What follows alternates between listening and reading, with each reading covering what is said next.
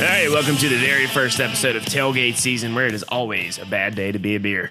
Presented by the Cold Cans Network. I'm Logan, sitting here with Jordan. You know, brand new podcast. Jordan, you're now officially a host on the Cold Cans Network, not just a guest. Yeah, it feels good. I'm glad. I've been a guest a couple of times, but now it feels good to actually have a podcast where I'm kind of a co-host with it. So I enjoy this. That's right. Be able to put out all your hot takes, your college football picks, everything on the internet for everyone to be able to hear forever. Because the internet's forever. That's what they say.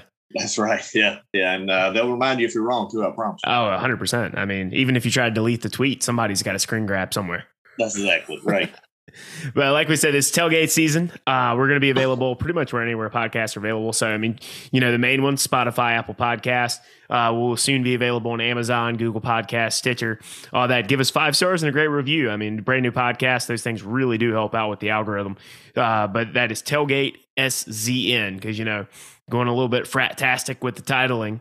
But that's Tailgate Season presented by the Cold Cans Network. Just kind of give everybody, Jordan, I think we should give everybody a little bit of a overview of what we're going to be doing here for this college football podcast, if you will. You know, we've got what I think, I mean, I don't know about you, Jordan, but I think it's probably going to be some of the best damn college football analysis that you can find on the interwebs. Yeah, I don't understand why anybody else would look anywhere. I mean, I feel like that our takes are like stone. You know, I think it's going to be great. Exactly. I think, I mean, it definitely better than First Take at all of ESPN. I promise you that. There's no doubt. Pardon my take. Sorry, that's Bush League compared to Tailgate Season. Yeah. But now we're going to be having some college football analysis. We're going to be Jordan's going to give you some college football betting picks week in and week out. Some of the ones that he likes, some of the ones that he'll probably tell you to stay away from. He'll have a segment on that. We're going to try to have some guests on throughout the college football season to be able to, so we can kind of keep up with, have some celebrity, so to speak, celebrity being a very loose term because some of our friends don't think they're really celebrities, but guest pickers on when we have weekly games, a slate of matchups we're going to pick. Jordan and I will keep up with who has the better, win-loss record at the end of the year, see who is the inaugural Tailgate Season picking champ. And then, you know, college football is probably one of my favorite sports, but it's also, you know, Tailgate Season is Tailgate Season.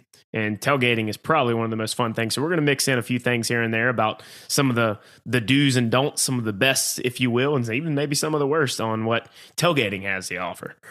So I know I'm looking forward to it. Yeah, I'm ready for college football to go ahead and start. I don't know, man. It's been a long time coming, and I'm definitely ready to get started back up. Oh yeah, me too. I mean, week 0 is 2 weeks away, I think, right now, and then week 1, since week 0 is a thing now. I mean, when did that become a thing? Do you remember? I didn't know it was a thing. So I'm just kind of biding my time with NFL preseason until it gets to the fun stuff. Yeah. And, you know, I caught myself the other day drinking a cold beer. And I think I played, you know, that thing where it's like Celine Dion is finally coming back to me now. Had a nice little cry in the back. We're good. We're back for football. Just because I watched the first Hall of Fame game and I was like, oh, football's back, baby. Hey, there you go. And like we say here on Tailgate Season, it's a bad day to be a beer. It's definitely a bad day to be a beer, especially with us two around. You know that's right. All right, so let's jump into the very first thing here on the inaugural episode of Tailgate Season presented by the Cold Cans Network. Well, the AP Top 25 has been released. Let me share my screen so Jordan can see it here on our visual side. And I kind of, you know, surprise, top 4. It is who we thought they were. With who was going to pick with Alabama at 1, Ohio State at 2, Georgia at 3, Clemson at 4. Have you noticed that in the CFP era, we have way less parity than we did during the BCS era? Yeah. So, you know, it seems like it's, I don't know how to explain it. You know, the big dogs are the big dogs. And, you know, the top, I'm going to say 3 because Ohio State's not always in that top 4. They are this year. Clemson wasn't last year. Yeah, Clemson wasn't. And I'm not sure they will this year. It just depends. But it seems like you're always going to have Bama. Yeah. You're always going to have Georgia. Well, you're not always going to have Georgia. You haven't. There's been a couple of years where they weren't there, but you know, recently they're going to be there, especially as a reigning national champion. Clemson has been there consistently, and you know, you just never know what Ohio State's going to bring. They have high hopes every year. You just don't know what's going to happen with it. That's very true. Because I mean, one year they'll look like world beaters in the playoff, and then the next year they just for whatever reason choke down the stretch. But I mean, in reality, it's been that tiered system in college football. Alabama, Clemson, and then really Ohio State and Georgia have kind of rounded it out. Sometimes you've had some of these other also rans like Oklahoma, occasionally Notre Dame, and then we've had random teams pop in and out of the playoff, like we had Cincinnati last year from the group of five. First one to kind of break that glass ceiling. Yeah.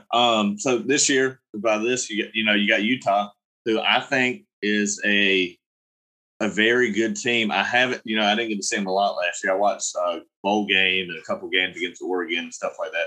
And they have a very good defense. I don't know what they're coming back off from last year, but last year they had a great defense. So that's something to look forward to.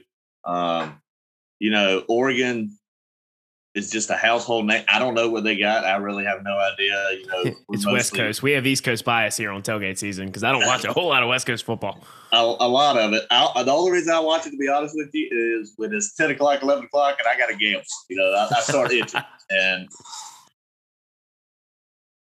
that's why I do that. But and you know what I hate to see at 13? I'm damn sure hate to see that. Yeah, before you say it, I'm going to read the top 25, but I was going to ask you that. I wanted to see what your thoughts on that was. But there's the top four, and then we'll just quickly go from 5 to 25. Notre Dame at 5, Texas A&M 6, Utah 7, Michigan 8, Oklahoma 9, Baylor 10, Oregon 11, Oklahoma State 12, NC State, go Pack, 13, Southern Cal 14, Michigan State 15, the U at 16, Pitt 17, the Badgers of Wisconsin at 18, Arkansas at 19, basketball school Kentucky at 20, the Lane Train and Ole Miss 21, Wake Forest and Dave Clawson at 22, Cincinnati 23, Houston 24, and BYU at 25. But let's circle back to 13 because it seemed like you want to talk about that. I mean, this is the highest that tied for the highest that NC State has ever been ranked preseason in the AP. Yeah, it's a good spot for them if they have a good year, because you're not too far out where a winning streak won't catapult you into the upper echelon, but it also doesn't put them in like the top 10, top 5, which would be ridiculous. And I think 13 makes me a little uneasy. But I mean, what are your thoughts on seeing that 13 number beside the Wolfpack's name? I have a lot of bias, and for the viewers that don't know, diehard Carolina fan, even though I'm a grad of ECU, but I do not like State at all. They're probably like my most hated team, but I got to say it's a fair rating with what you got. I'm with you. I don't see a top 10 right now. No, and State has that. And I might speak into existence that I'm not trying to, but they have that one injury every year. And I'm not trying to do that. Sometimes it's more than one injury. I'm really not trying to do that. So don't think I am. But it's you got your quarterback. That's always a key. You got to have that leadership back. You got to have that. You have a great defense. And I just think if you're going to do it, if you're going to do the damn thing, it's going to be this year. I think this is going to be your most successful year. You have a lot of returning stuff. I think it's a fair spot, as bad as I hate to say it. If Dave Doeren wants to have a chance to win a conference title, or at least in a division title in the last year of divisions, but to be in that national conversation, this has to be the year. When you have last year's defense was top 15 nationally, it was like number 2 or number 3 overall in the ACC.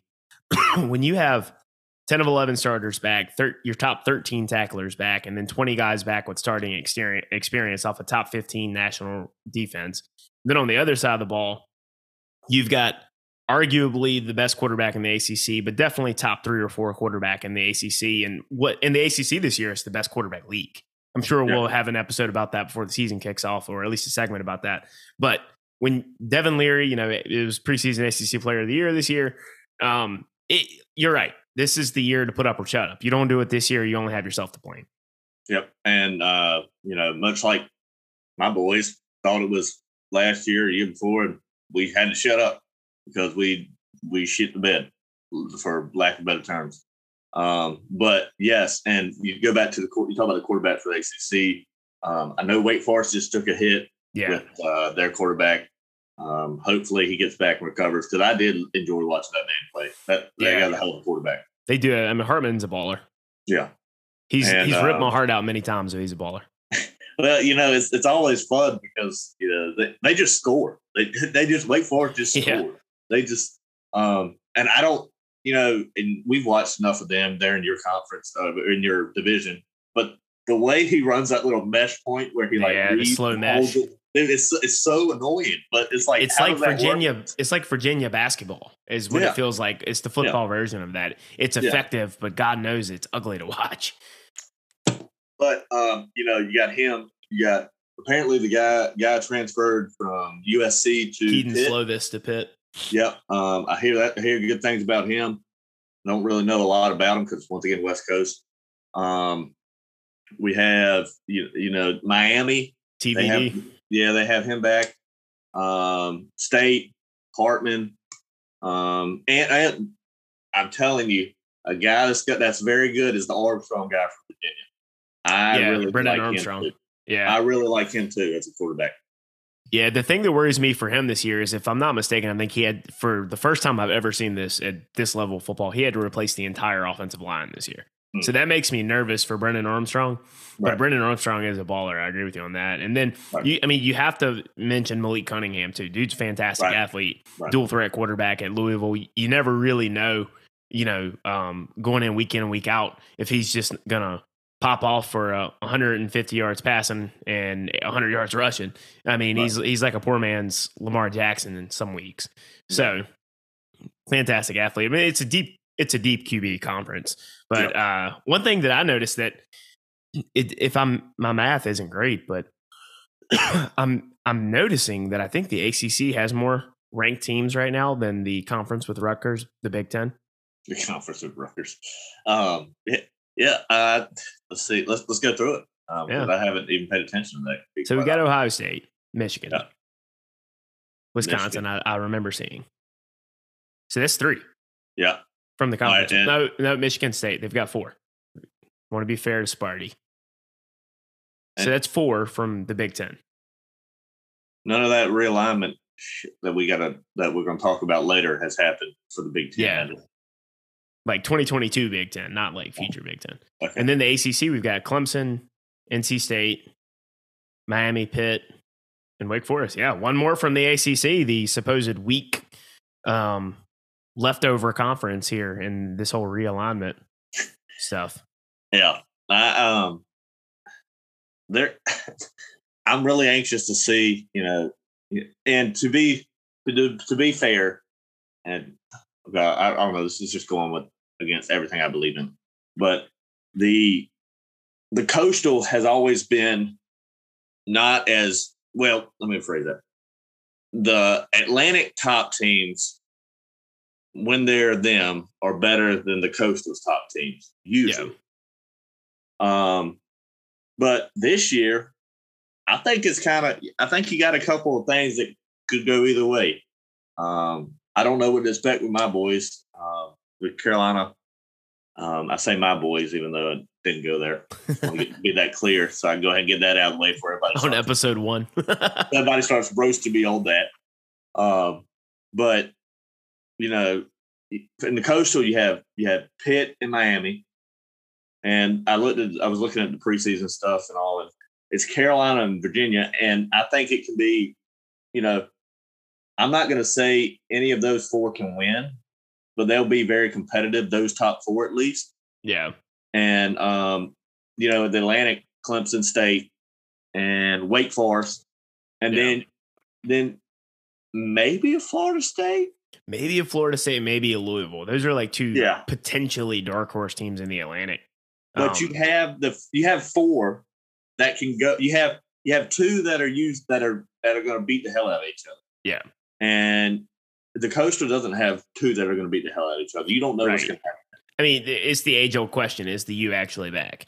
And I believe that Mario Cristobal is going to turn that program around, but is he going to do it in year 1? They have the talent, but I have the same viewpoint with the U as I do UT horns down always. It's just that until they're actually back, I don't buy the whole we're back every single preseason. So like Miami could be a dog in the fight. Pitt, it's tough to replace Heisman Trophy finalist Kenny Pickett, but if Keaton Slovis can stay healthy and if he has a pretty good year, let's say that it's a slight step down at quarterback because it's going to be tough to recreate what Pickett did last year. Right. But the big hit they took offensively was Jordan Addison hitting the transfer portal. That dude was a baller, and now he's he went to USC. Right.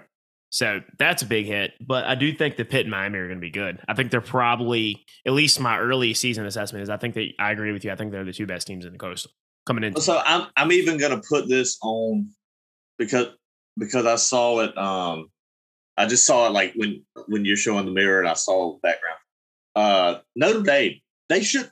God, they drive me crazy that they're even there because they're so worried. The independent stuff just pisses me off so bad. And you're either in or you're out.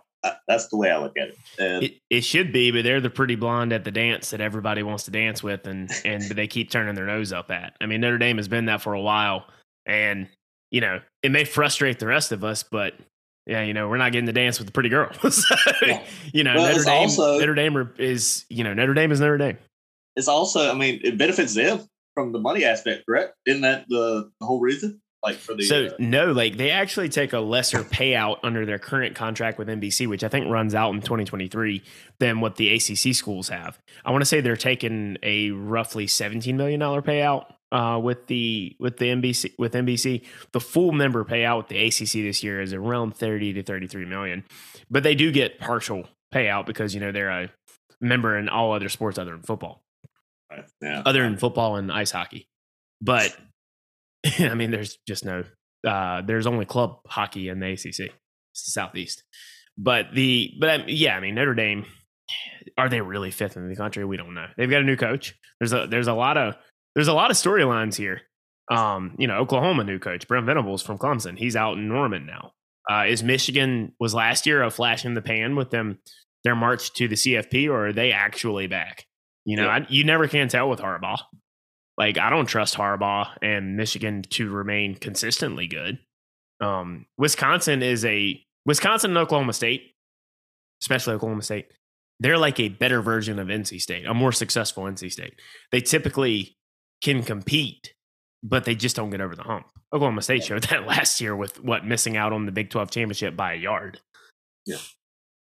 But the Big 12, Oklahoma State, I feel a kinship with them. But anyways, I digress. Yeah, I don't get.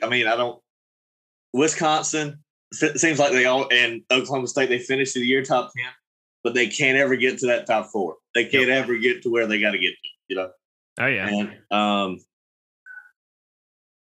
I don't know. I mean, so this top 25, you also have 2 American teams here. Yeah. Cincinnati and Houston, soon to be Big 12 teams here in a couple of years, but it's 2022, like we said, not 2024. Right. And they're, this from ECU's conference. Yeah. I mean, it's something. I don't know. I don't know anything about them, so I can't really comment. But how many, if you just have to take a guess, and I don't know the schedule. I haven't looked at the schedule. I don't know anything about it. How many top 25 teams do you think get upset with? I don't know. I mean, I don't know what. I say at least 6. Oh, I'm gonna go high with it. I was gonna go 3. I was really thinking 2, but I was be aggressive. I'm only gonna go high, and this the reason being is I don't know the schedule either, not yet, anyways. And I just am thinking that there's got to be some marquee matchups in week 1. Right. Not everybody can't be playing the Sisters of the Poor. Right. So if that's the case and it's on the high end, I'm gonna go high with it. I'm gonna say 6 of the top 25 lose week 1. The State lose week 1 in Greenville. So this is a tough one for me because in most years I would say yes. I need to fact check this, but I read the other day on the message board, so take that with a grain of salt, that I think that we've won precisely 1 time ever in Greenville. But week one games, typically defense takes over and wins those games. And I don't have a problem trusting this year's Pack defense. Right. So I think that it's not going to be a blowout, but I think that for ECU to win, they have to put up 30 plus points. And I just don't think they put up 30 points. So the line, and just throwing, like I said, we're always going to have gambling bits in there in this podcast. The line is like 7.5, somewhere in that area. That's where it opened. I thought it moved all the way out to about 10. If it moved to 10, I'm taking the points. I'm taking the points. I think where it opened is a respectable place. Yeah, I agree with that. Because, for lack of a better way of phrasing this, it is kind of a rivalry game. ECU is going to be hype about it. It's Labor Day weekend. They get up for when the Heels, the Pack, the Hokies all come to town. And, in-state matchups like this have been – it's let's call a spade with the Wolfpack. You're 13th in the coaches poll. You're 13th in the AP poll. You have all this hype. Your quarterback is ACC preseason player of the year. And your first game of the year is in Greenville, North Carolina against ECU. What other way would you script for NC State to stub their toe on week one? It would send them to Greenville. Let's send them to that house of horrors where you never – because I haven't been since I graduated at 16. Yeah. And that's why I made sure to get tickets. We're near the Boneyard. And I wanted to be, because you couldn't get tickets in the Boneyard. I wanted to be close to that because I was like, my most hated team is going there. And, I'd love for it to be a win. Me and you both will be there. So, guys, if anybody wants to get up with us and have a cold beer, make sure to get up with us. We'll be in Greenville. But I just think it could be something wild. You never know. If we're playing at a neutral site, obviously I think the 10 could happen, and maybe 2 touchdowns. Yeah, but and I went there so I could say this. The first half of ECU is pretty loud, but then everybody gets too damn drunk and we all pass out, and go to the hospital tent, and then you're stuck out there. It's a noon kickoff, correct? Yeah, it's a noon kickoff in the heat of the summer. Yeah, so I can promise all the freshmen and all the others are going to get way too drunk. That's what's going to happen, and everybody's going to fizzle out bad. But I don't know. It's going to be a close game at any time. I think it's going to be a very competitive game. Honestly, I think the Wolfpack pull away in the latter part of the third quarter. And I think the fourth quarter, they're going to be at arm's length. I don't think it's going to be a blowout, though. I will say that if NC State gets past to the national pundits that would hear this, who don't have a grasp on NC State or local college football scene in North Carolina, they would think this sounds crazy. But if NC State gets past ECU, and especially if they get past ECU without it really being a dogfight, count me as a believer on the Wolfpack this year. Because this is setting up for them to have a major disappointment in week one on a lot of hype coming. Because we haven't had this much hype since Phillip Rivers' senior year. Right. It's just, I think that, I think it's going to be a close game. But we'll see. I think it's going to be fun. That kind of leads us into one thing that we were going to talk about. Obviously, this one's a big anticipated matchup for me and you. First game of the year. For both teams. Going to be a fun time in Greenville. I haven't been back there since the Scotty Moe years when they played and got beat the crap out of by Temple. I think I went with Chase one time to one of those games, but I haven't ever seen Dowdy Ficklin rocking. I've only seen it, bare bones. They didn't have many people in the boneyard when I made my trip to Dowdy, but I'm looking forward to that game. But what other matchups this year are you most looking forward to? So I got a couple, obviously. Another big one for us, the state, Carolina game that we have after Thanksgiving, Day after Thanksgiving. It's on Black Friday this year again, like last year. Are we nationally? I don't know. This sounds pretty, but I don't keep up nationally until it's like the week happens and the game day promos roll. But give me I'm looking forward to, and I hope they play. I can't remember if I've looked it up. Cons versus Catholics. A little going on that again. Talking about Notre Dame and FSU. No, Notre Dame and Miami. Yeah, that's right. So that would be kind of cool again. If the U, of course, is officially back. But I also would look forward to Pitt, Miami would be a good one to watch. State, Clemson, obviously, is always good. October 1st, that's a big matchup in Death Is Valley. Is that at State or is that at? It's at Clemson this year, and that's why when we have our preview show, that's why I give Clemson the edge as why I vote for them to be number one in the Atlantic is strictly because of October 1st matchup. It's in Death Valley instead of Raleigh. And State and Wake Forest play in Raleigh? Yeah, in Raleigh. So those games are always flip-flopped. When we have one at home, the other is away. Yeah. So that'll be, I mean, those type of matchups, I think that, I don't know. Carolina's won 3 straight in this Miami-Carolina thing. I think that'll be another good matchup. I don't know how they pulled that off. But I'm just glad that Carolina doesn't have to go to Doak Campbell anymore for that seems to be the place that we die. Mac is 0 in his career at Carolina against Florida State, his alma mater. Yeah. It's almost like, I know it's football, but you go to Roy, Kansas. Yeah. For the longest time, he couldn't get past Kansas after he came home to Chapel Hill. Right. It's one of those weird things, man. But I think it'll be, I don't know, those type of matchups. Obviously State, Wake Forest, like I said. Because I anticipate Hartman to probably be back by the November State Wake game. I don't know exactly how serious it was, but I knew they said it was a good amount of time. Yeah. And I hope for that young man's sake, it's just quick. It's not. I hope so too. Hopefully, when they say indefinitely, they mean the Coach K version of indefinitely, just one game and he's back. Yeah, one game. But I like that. I like the Pitt. Anytime Pitt playing somebody, and the Virginia, I just feel like they can play spoiler for a lot of teams. Yep. And like I said, I didn't realize that they missed the whole offensive line. But if they can somehow piece together something with the quarterback that's experienced. And the entire receiving corps is returning. Yeah, so there you go. So all you got to do is just give me some time back there. Oh, yeah. And, they can play spoiler for a lot of things. But I thoroughly am ready for some ACC football as much as I am watching to see who gets upset. Everybody wants to beat Bama. And I would love to see Bama stumble a little bit. They stumbled a little bit last year. They did. I mean, that for me, obviously, in order for me is like State Clemson, because that's just going to be it should be a massive matchup between the two with big conference implications. Right. State ECU being an in-state game, like we talked about. State Carolina rivalry game. My nightmare scenario, and I don't anticipate this to happen. Any of our friends back home who may be hearing this, who always act like that there's unrealistic expectations every year.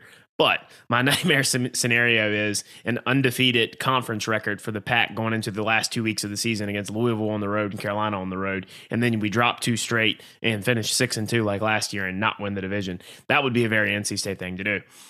But the State Carolina game obviously is a big one for me. Taking it out of conference, just because of the, as the kids say, all the tea that's been happening in the offseason between Jimbo and Nicholas Saban. Yeah. The A&M Alabama matchup, especially with A&M having won last year, I want to see that one because Jimbo and Nick Saban going at it was hilarious for those of us who don't give 2 shits about Bama or A&M. Yeah, well, so the thing is to me is just like, I don't know. I mean, would he have said stuff like that if he didn't win last year? Probably. I still think so. Oh, yeah, probably. I mean, he still has a national championship ring. So, I mean, I feel like that probably would make Jimbo. Oh, you talking about Jimbo, right? Yeah. I'm talking about Jimbo. Yeah. So I still think because he's won a national title, he probably feels, and maybe rightfully so, that he can speak like he wants to on the subject. So yeah, well, I'm just like you said, I don't want to. You don't tug on Superman's cape, and I don't know if I would. I don't know if I would do that, but he did it, and now we'll just see what happens from there. I'm looking forward to that game as well. Obviously, we always talk about Auburn, Alabama. Yeah. Even no matter what, it doesn't matter if they're, if one's good, it's always Bama. If one's bad, then it's still, you never know what's going to happen with those. Yeah. One of the things that I am looking forward to, that's not really a matchup, but I'm looking forward to more Mike Leach and Lane Kiffin press conferences. Mike Leach, they couldn't be more different to represent their schools better in Mississippi. You've got Mike Leach, who just goes on random rants about the most crazy stuff that's just hilarious and fascinating to listen to. Then you've got Lane Kiffin, who, I don't know if you heard this, but Lane Kiffin has a new punter now down in Oxford. And he said he told some of the guys on his team that he wanted them to go on campus and find him a punter because he needed one. They found a guy at a frat party, at a keg party. And now he's the new punter for the Ole Miss Running Rebels. And apparently this guy was like one of the top punters in the country in the 2020 recruiting class, who played 1 year at Nevada. Then he entered the transfer portal and no one picked him up. So he just transferred to Ole Miss as a regular student. And then he was hanging out at this keg party, and Lane Kiffin offers him a spot on the team. And Kiffin's like, well, we got to get my guy in shape. He's been hanging out at keg parties. He's not really in playing condition, but yeah, we found him at a frat party. I tell you what, if that's not the most, Mississippi Lane Kiffin type thing, I don't know what is. That describes it perfectly. To be honest, I thought you were about to say, I would just, who's got a good looking mother, or who's got a good looking so-and-so. But then I figured we weren't talking about Zach Wilson. I was going to say the Zach Wilson model. So I didn't know where that was going, because I had not heard that news. I knew he had a punter, and I got the alert, but I hadn't looked into it too much. Yeah, I saw it on an Outkick article today, and it said it was one of those clickbaity titles. It was something like, where Lane Kiffin got his punter from, and I clicked on it, and then I just started burst out laughing at my desk. I was like, that's very much a Lane Train thing to do. Entertaining, so to speak. So definitely Lane Kiffin and Leach. I'm interested to see more shenanigans from those two. And they make the Egg Bowl interesting. Yeah. I'm any type of, some reason I really liked the way Mississippi, I know they lost Corral or Matt Corral. Yeah, I really like his display in the bowl game and all that stuff, and I really just like the way that whole offense just kind of flows. Like we're gonna play defense, but we're just gonna try to outscore you. And those games are always fun to watch anyway. So anytime those two playing, and Lane and Saban, if they when they run across each other, it's something to look into. It's like Big 12 football with SEC talent, which is fun to watch. Yeah, not the Big 10 though. Not the conference with Rutgers. Those of you who don't know that reference, that's a running joke on one of the Cold Cans Network pods, Miserable and Reckless. We refuse to reference the Big Ten by name on that show, so it's always the conference with Rutgers. But a lot of cool matchups going into this year. But I think the big story of the summer, we'll give quick context here, but I'm pretty sure if you're listening to a college football podcast, you're very much aware of it at this point. 2 summers ago, we had the bombshell news out of the blue that Texas and Oklahoma are leaving the Big 12 in a couple years to go to the SEC. Then we had, fast forward a couple months, we had the mighty alliance that was formed between the Pac-12, the Big 10, and the ACC. Well, the first opportunity that the Big 10 got to stab the other two in the back and spit them in the face, give them the finger, they did it. And so we all got that notification this summer that USC and UCLA are now in the next couple of years going to be joining the Big Ten. Talk about cultural differences. Talk about distance. Like we now span from Rutgers and Maryland on the East Coast to Southern California with SC and UCLA. But what was your initial reaction when you heard that news? Well, so I thought it was maybe just the Onion or something. The brand, I mean, I guess you go UCLA's brand, but that's the wrong sport for that. I mean, they're riding the coattails for SC. Yeah, I don't know. I'm with you though. I just feel like it looks like let's just get another brand there. But when is SC the original? Just to be clear, USC. When have they? That's right, because the school back east is Carolina. Yeah, that's right. and we're not worried about somebody below us either. There's a real Carolina. But I feel like that it was just all brand recognition and just for living in the past with it. I don't know. I didn't like it. I don't think that I'm tired of this stuff. Like, let's just leave the conference like it is. You know, and even for us, for Carolina to be mentioned in that thing, you know, that was one of the teams that was going to drive me crazy. I don't know why we tamper with stuff all the time. Yeah, money, I guess. I hate it too. It's all about potential TV revenue, what the big cable networks are willing to shell out as individual payouts per school. If you move the needle and you bring in more ad revenue on what your payout is, if it increases, you're valuable. If it doesn't, it doesn't. And your performance on the field doesn't matter. Essentially, is what we've learned here. And I hated it when Texas and Oklahoma did it. I hated it even more when SC and UCLA did it. Not only you can kind of look sideways and squint and see where Texas and Oklahoma can kind of fit in the Southeastern Conference. Right. There's no way to spin it that the Trojans and the Bruins don't belong in Big Ten football. Geographically, culturally, I mean, they just it doesn't make sense. It's all, I mean, it's strictly about money, but it's the domino effect that this is going to have on college athletics. It's going to ruin college football. And I know you're a big NFL guy, and I know most of America is, but I don't love the NFL. I love college football. College football in and of itself, we were talking about Miserable and Reckless. A buddy of ours on that show was reading a quote from somebody that said, paraphrasing, college football is essentially just this regional rivalries where you want your rivals to be just a little bit more miserable than you. That's the essence of college football. And when you start to kind of shift it away and you have what we think we're probably going towards the Big Two, the Big Ten and the SEC, you're moving towards an NFL model where you're going to have coast to coast football. It's going to be on all the time.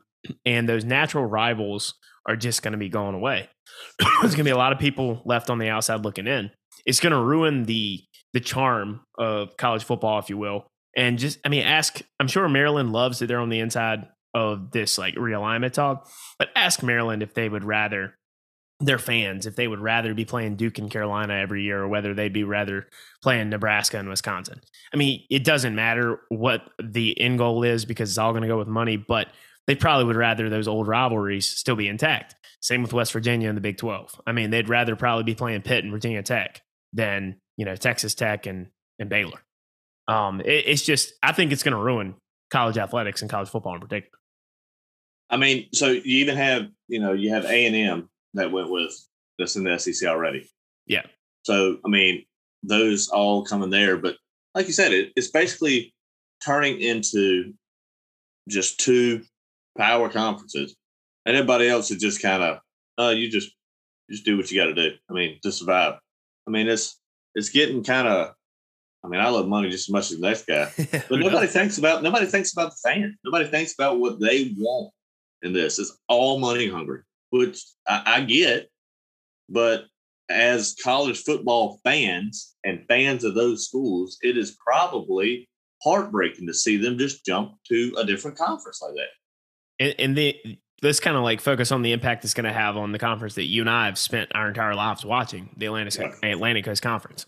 You know, since 1953, this has been the league that our schools were founding members of and have been members of.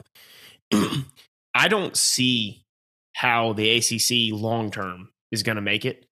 The only thing about it is the grant of rights goes till 2036.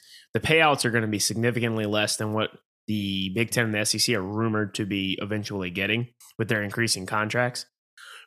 But the grant of rights is either going to kill the ACC or it's going to save the ACC. And there's no in between because everyone is pretty much locked in for a while, unless I think it's 2/3 of the league or half the league votes together to just dissolve the ACC altogether. Now, the question you have then is if the ACC, I'll give you two scenarios. I want to know your thoughts. Scenario one is the ACC stays intact because, you know, who has, you know, sometimes I've seen 150, sometimes I've seen as much as $500 million. Nobody really knows. But after legal fees and everything, it's going to be a shit ton of money. Just say it's a shit ton. ACC stays together, but it becomes a, you know, second or third tier conference. It becomes a glorified American in the pecking order, so to speak. How do you think that's going to impact, you know, the quality of the play on the field? when it comes to the difference in revenue that they bring in. Like, what do you think happens to the ACC if they stay together? I think you're fighting. I think if they stay together and it becomes, they're the third, like you said, third in the pecking order, then what's going to happen is you're going to have players realize that they don't have a shot at winning the big championship. You're not going to have a chance to win a national title based on this format because it's going to be the two big dog. I mean, yeah, you might have a Clemson slide in, or I mean, you could have somebody slide in, but you're not going to have that same relevance when it's you're third on the list. You're not even the stepbrother anymore. You're like the step brother. You're like the half brother that just came from over here, like a cousin or something. I mean, you're not even close. Your cousin Eddie from National Lampoons. Yeah, you're not even close. It's frustrating to see what could happen to our conference, like you said, that we've just grown up the whole time with. I don't like letting people in. I didn't like letting Miami and Pitt and the rest of them in. But I mean, let's go way back. That's going back to when we were little kids. But the thing was, like, outside of Virginia Tech for the first 10 years they were there, there hasn't been a single team during expansion that has added a damn thing to the ACC. Like, this is where Swafford, I think, just was thinking in the 80s or the 90s when he needed to be forward thinking. Bringing in Boston College, Doug Flutie was not quarterback at the time. Right. Bringing in Miami, like, I can give him a pass there. They were still good when we brought them in, but God knows still had some good years. I mean, they still had some good years. They did. Virginia Tech makes sense. I mean, they came in and dominated the conference for the first 5 to 10 years they were in the conference in football. But Syracuse, I'm sorry, don't give a shit about Boeheim and Syracuse basketball. Neither does America. He complains year to year about the tournament being in Greensboro instead of Madison Square Garden. Well, guess what, old man? The Big East is over. If you want to go join the Catholic League up north that has your old logo name, go for it. But the old Big East ain't coming back. And then Louisville, like, that just seemed like it was like we got to add somebody in. I guess they had the most value at the time. But the expansion, I guess you could see them at the time with Patino. I mean, I guess. Yeah. Patino, and then they also had a pretty good football team at the time. They had Lamar for a little while, stuff like that. I mean, yeah. So I could see they were competitive when they first came in. I can see that. But if you're strictly going off or football, Syracuse is not relevant. No, BC is not relevant. Nope. You have Miami and Virginia Tech who are pretty relevant. You have Louisville, who's a hit or miss. They go a couple years on, a couple years off. They don't ever make the big, let's go finish top 25, but they're competitive. And other than that, is it looking to just basketball? I mean, because other than that, the move doesn't make sense. It doesn't. I think it was a basketball-centric move, but the problem was anybody that was involved in those conversations at the time should have seen that. Because, I mean, the other conferences saw it. The football was the driver forward. Right. As much as we love basketball in ACC country, especially in North Carolina, it's not what's going to carry the conference. So football was the move. But the second scenario I wanted to see get your take on, ACC in some form or fashion, splits up. We lose members. Who do you think makes it into the quote unquote Big Two and who doesn't? Because there's lots of schools of thought. I think there's a handful that we know are okay. And then there's a lot of bubble teams from the ACC. At least in the terms of perceived value for the ad revenue. Are we thinking about just total revenue with sports, total revenue of that? Or are we thinking about... it's not so much the total revenue of what they generate. It's about how much do the cable companies value them. Their brand perception, their brand value, instead of what they actually generate, their perceived value. Who do you think? Sports. Right. Well, it's technically all sports, yeah. That factors in. We know football is the driver, but it's technically all sports. But I just want to know who from the ACC do you think is safe? Who do you think is definitely out? And who's one of those teams that are just living on the bubble day by day and hoping they don't get that email from Jim Phillips that the conference is breaking up. Start with the safe teams. I guess would be the easiest one. All right, safe teams. I think. I don't know. This is a lot harder than I think. I think it's going to be Miami just for the brand name. I think Miami's in. little biased. I'm going to go with Carolina. Um, I think State's in, and it's just because of I don't know. I feel like because if State's in, is Duke wouldn't be in because of football, but Duke's brand name of just Duke is in. But then again, they're not. They're a tough one. They're a tough one. That's one of those that gets me. Yeah, Duke's not a slam dunk, regardless, much to the chagrin of all the Duke fans on the internet. I mean, Coach K isn't on the sideline anymore. And like there is value with Duke strictly because of the basketball brand, but they're not a slam dunk anymore. Well, so is State the other argument there is State is more the football.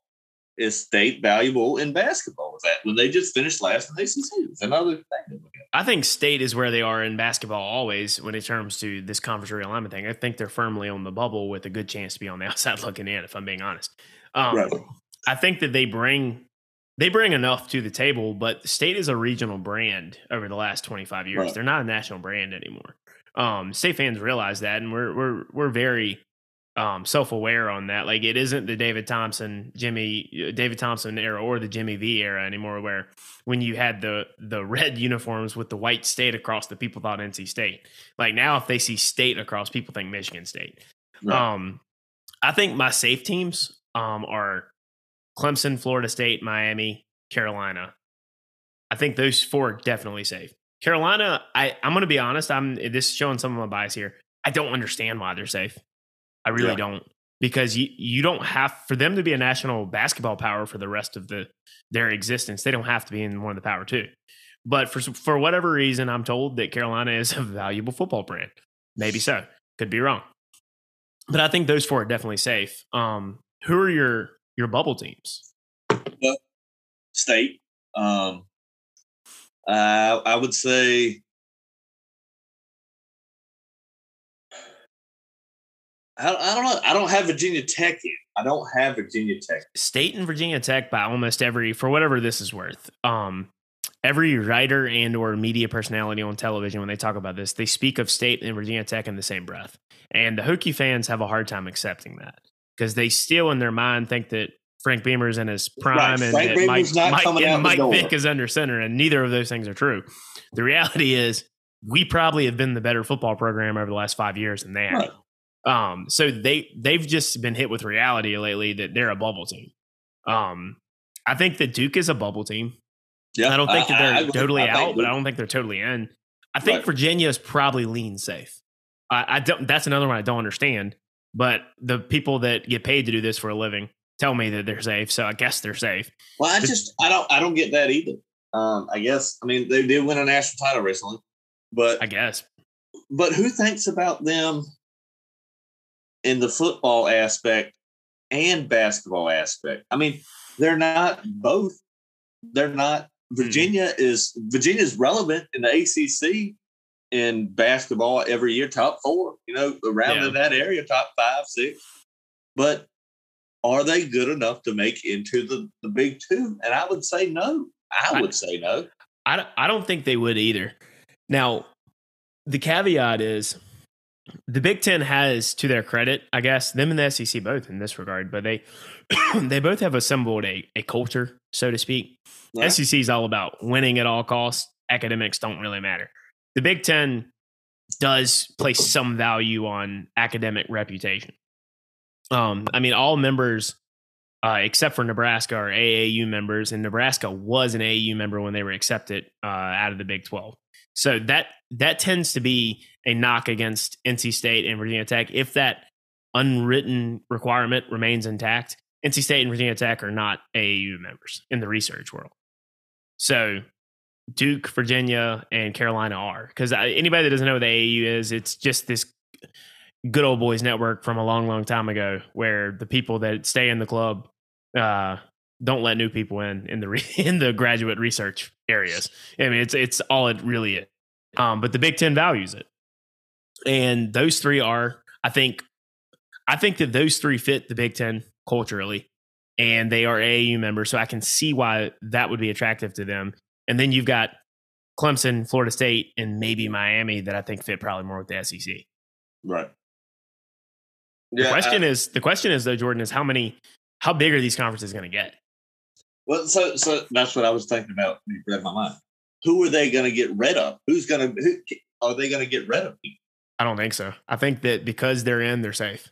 Now, if they could reshuffle the board, so to speak, there's a lot of people that would be sending their walking papers, right? In the Big Ten and probably even in the SEC. Missouri would be gone out of the SEC. Vandy would be gone in the Vandy SEC. would be gone faster than anybody.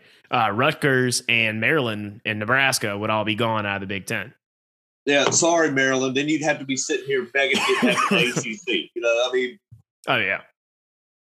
I like you said. How big does it get? Does it turn into? I don't know how many teams are in there now, but I mean, it could be. You could make this a stupid conference, like just two, and then you got basically 24 people in each team in each conference. Yeah, you just got some leftovers over here. Maybe she'll be okay every once in a while. I mean, it's one of those. Who's the 2 a.m. Who's the phone call? Yeah, who's my you up text if something goes wrong? You know, I mean, that's when Notre Dame spurns you, at what time do you call Rutgers? Yeah. It's got to be really bad, buddy, for me to call Rutgers. I mean, it's got to be terrible. That's one of those real blitz that, you know, I mean, that's got to be a terrible thing. Rutgers just got lucky, and they let them put a ring on it real early before they ballooned up. Yeah, one of them. One of those that, you know, one of them time bombs. You know, you get in and you're like, oh shit, what the hell did I get into? But oh man, I'm with you. I don't know. I don't know how big it gets. Why does it have to? I don't know. I think we're making a big mistake with that. I think that, like you said, college football is just going to suffer. The fans are going to suffer, not as much the schools and the money aspect of it, but us as fans are going to absolutely just suffer for the rest of our existence and loving sports. Especially if you're a fan that likes to go to games, because they're shifting away from the game attending fan and catering more to the, I'm going to sit at home and I'm going to watch from 10 a.m. until 10 p.m. college football all day. That's the person that they're going after now. And we've seen across the country that attendance numbers for everybody have gone down compared to what it was. I mean, we've always prided ourselves on attendance numbers at NC State, even during the bad years. But in the last year or two, COVID year notwithstanding, I've even noticed a difference in the students now versus 10 years ago when I first got there. We were there and filled out the student section every single game. And we used to have this overflow seating in the north end zone where, you know, if you didn't have enough seats in the good seats, you got sent up there. They've removed the overflow seating now for the students. Yeah. Like it's happened everywhere across the country. Attendance is down, you know, with rampant inflation and whatnot. Things are expensive, so it's probably easier for people to get together with their buddies with a sixer and some hot dogs and bratwurst at the house and just watch the games on whatever streaming service they're paying for. So, I mean, I think that's who they're catering, who they're targeting.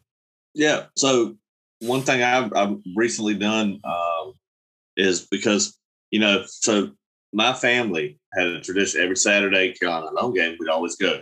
We'd always, no matter what, you knew what you were doing on Saturday when Carolina had a home game. And so I've recently, the past 2-3 years, I buy season tickets now for Carolina football. I mean, obviously, it kind of happened when they were relevant, but when Mac now, was back. Right. Mac is back. That's right. But I do that now because I'm in my part of my life where I want to starting family tradition and keep doing that stuff. And that's one of those that I want to keep going. I want to keep that tradition going. Carolina basketball, same way. Last year I was a season ticket holder, did the same thing. I just want to get back to doing the same stuff. And, you know, if I can sell them and make it, that's fine on weekdays and stuff. But on weekends, I want to experience, because, you know, like I know, it's nothing like being there. Nope. And it makes it a hell of a lot better. People can sit there and say, and sure, you know, if I'm playing a Florida A&M like Carolina is week one, I'm fine sitting on my couch. But if I'm playing anybody with any relevance, I am going to the game to enjoy it.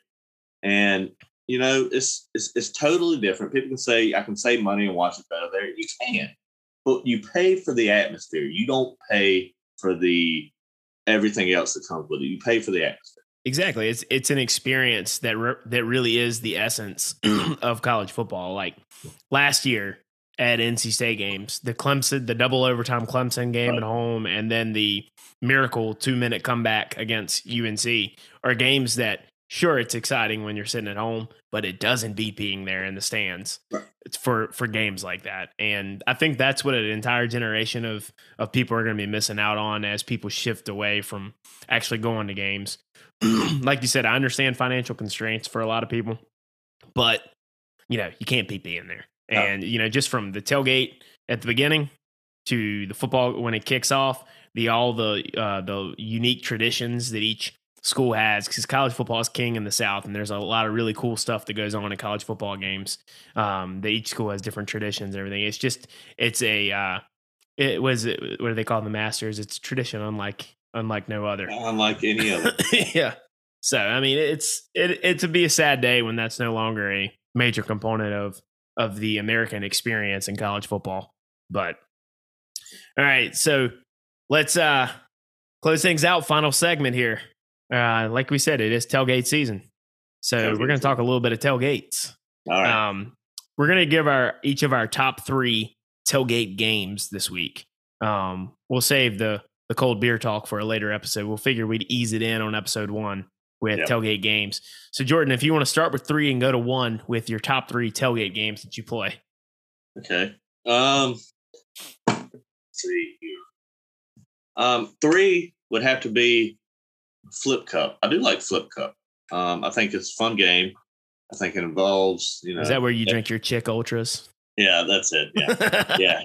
Yeah. I'm over here drinking Natty Light, Busch Light, all sorts of stuff like that. But yeah, I'll get my bikes harder for Flip Cup.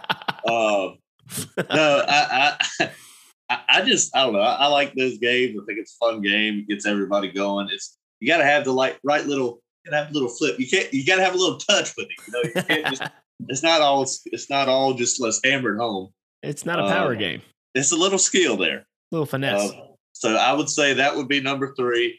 2 would be cornhole. I do love playing cornhole.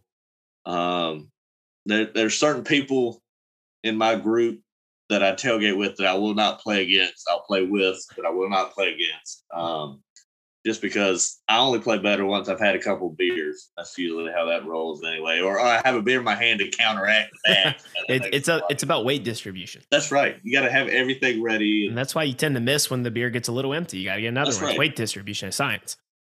If I could figure out a way to throw with 2 beers, like I hit the walrus. if I could have my way to do those, I'd do it. And my first would be good old fashioned beer pong. I do love some beer pong.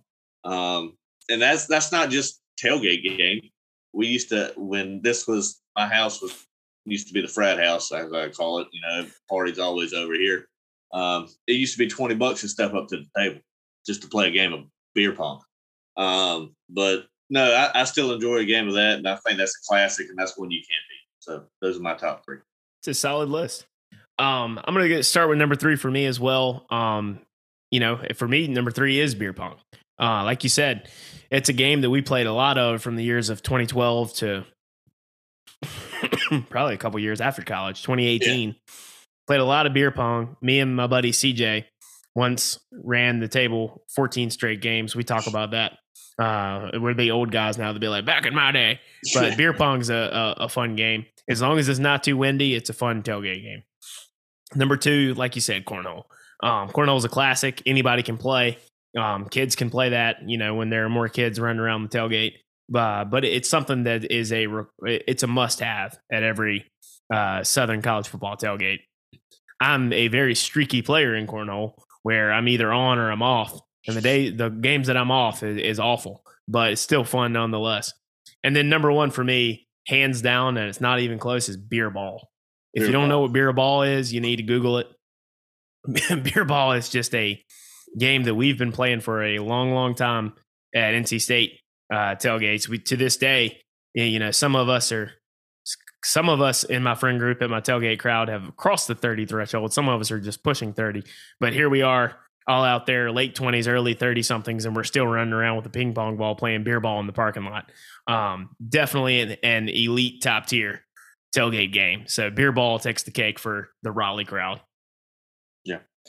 So the only reason my beer ball is not in mine is because you've seen me.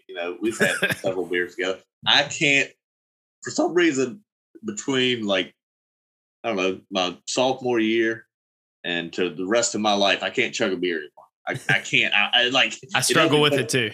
Right. I struggle with it too. I don't know what it is anymore, and it's not the fact. I know I sound like a little girl about it, little wuss, but I don't know. I can drink them all day, but I just can't chug it on down. That doesn't work for me anymore. I struggle with that too. I think you and I have the same philosophy. It's a marathon, not a sprint. That's right. That's what I tell my girlfriend all the time too. All right. Well, this is the very first episode of Tailgate Season. That's Tailgate SZN, where it's always a bad day to be a beer. Presented by the Cold Cans Network. Like we said, be sure to follow us on social media. I'm at Cold Cans Country. Jordan? I'm at Cold Cans Pick'em. Jordan will have you some betting picks. I've got some sports-related content and some country music content on the at Cold Cans Country. But please be sure to go give us a 5 stars and a great review on Spotify, Apple Podcast. We'll soon be available on Amazon and Stitcher and Google and what have you, wherever you get your podcast. But this is the very first episode of the Tailgate Season, presented by the Cold Cans Network. And, we got some merch, brand new Tailgate Season t-shirts out on coldcansnetwork.com/shop. Well, this is Tailgate Season presented by the Cold Cans Network, and we will see you next week.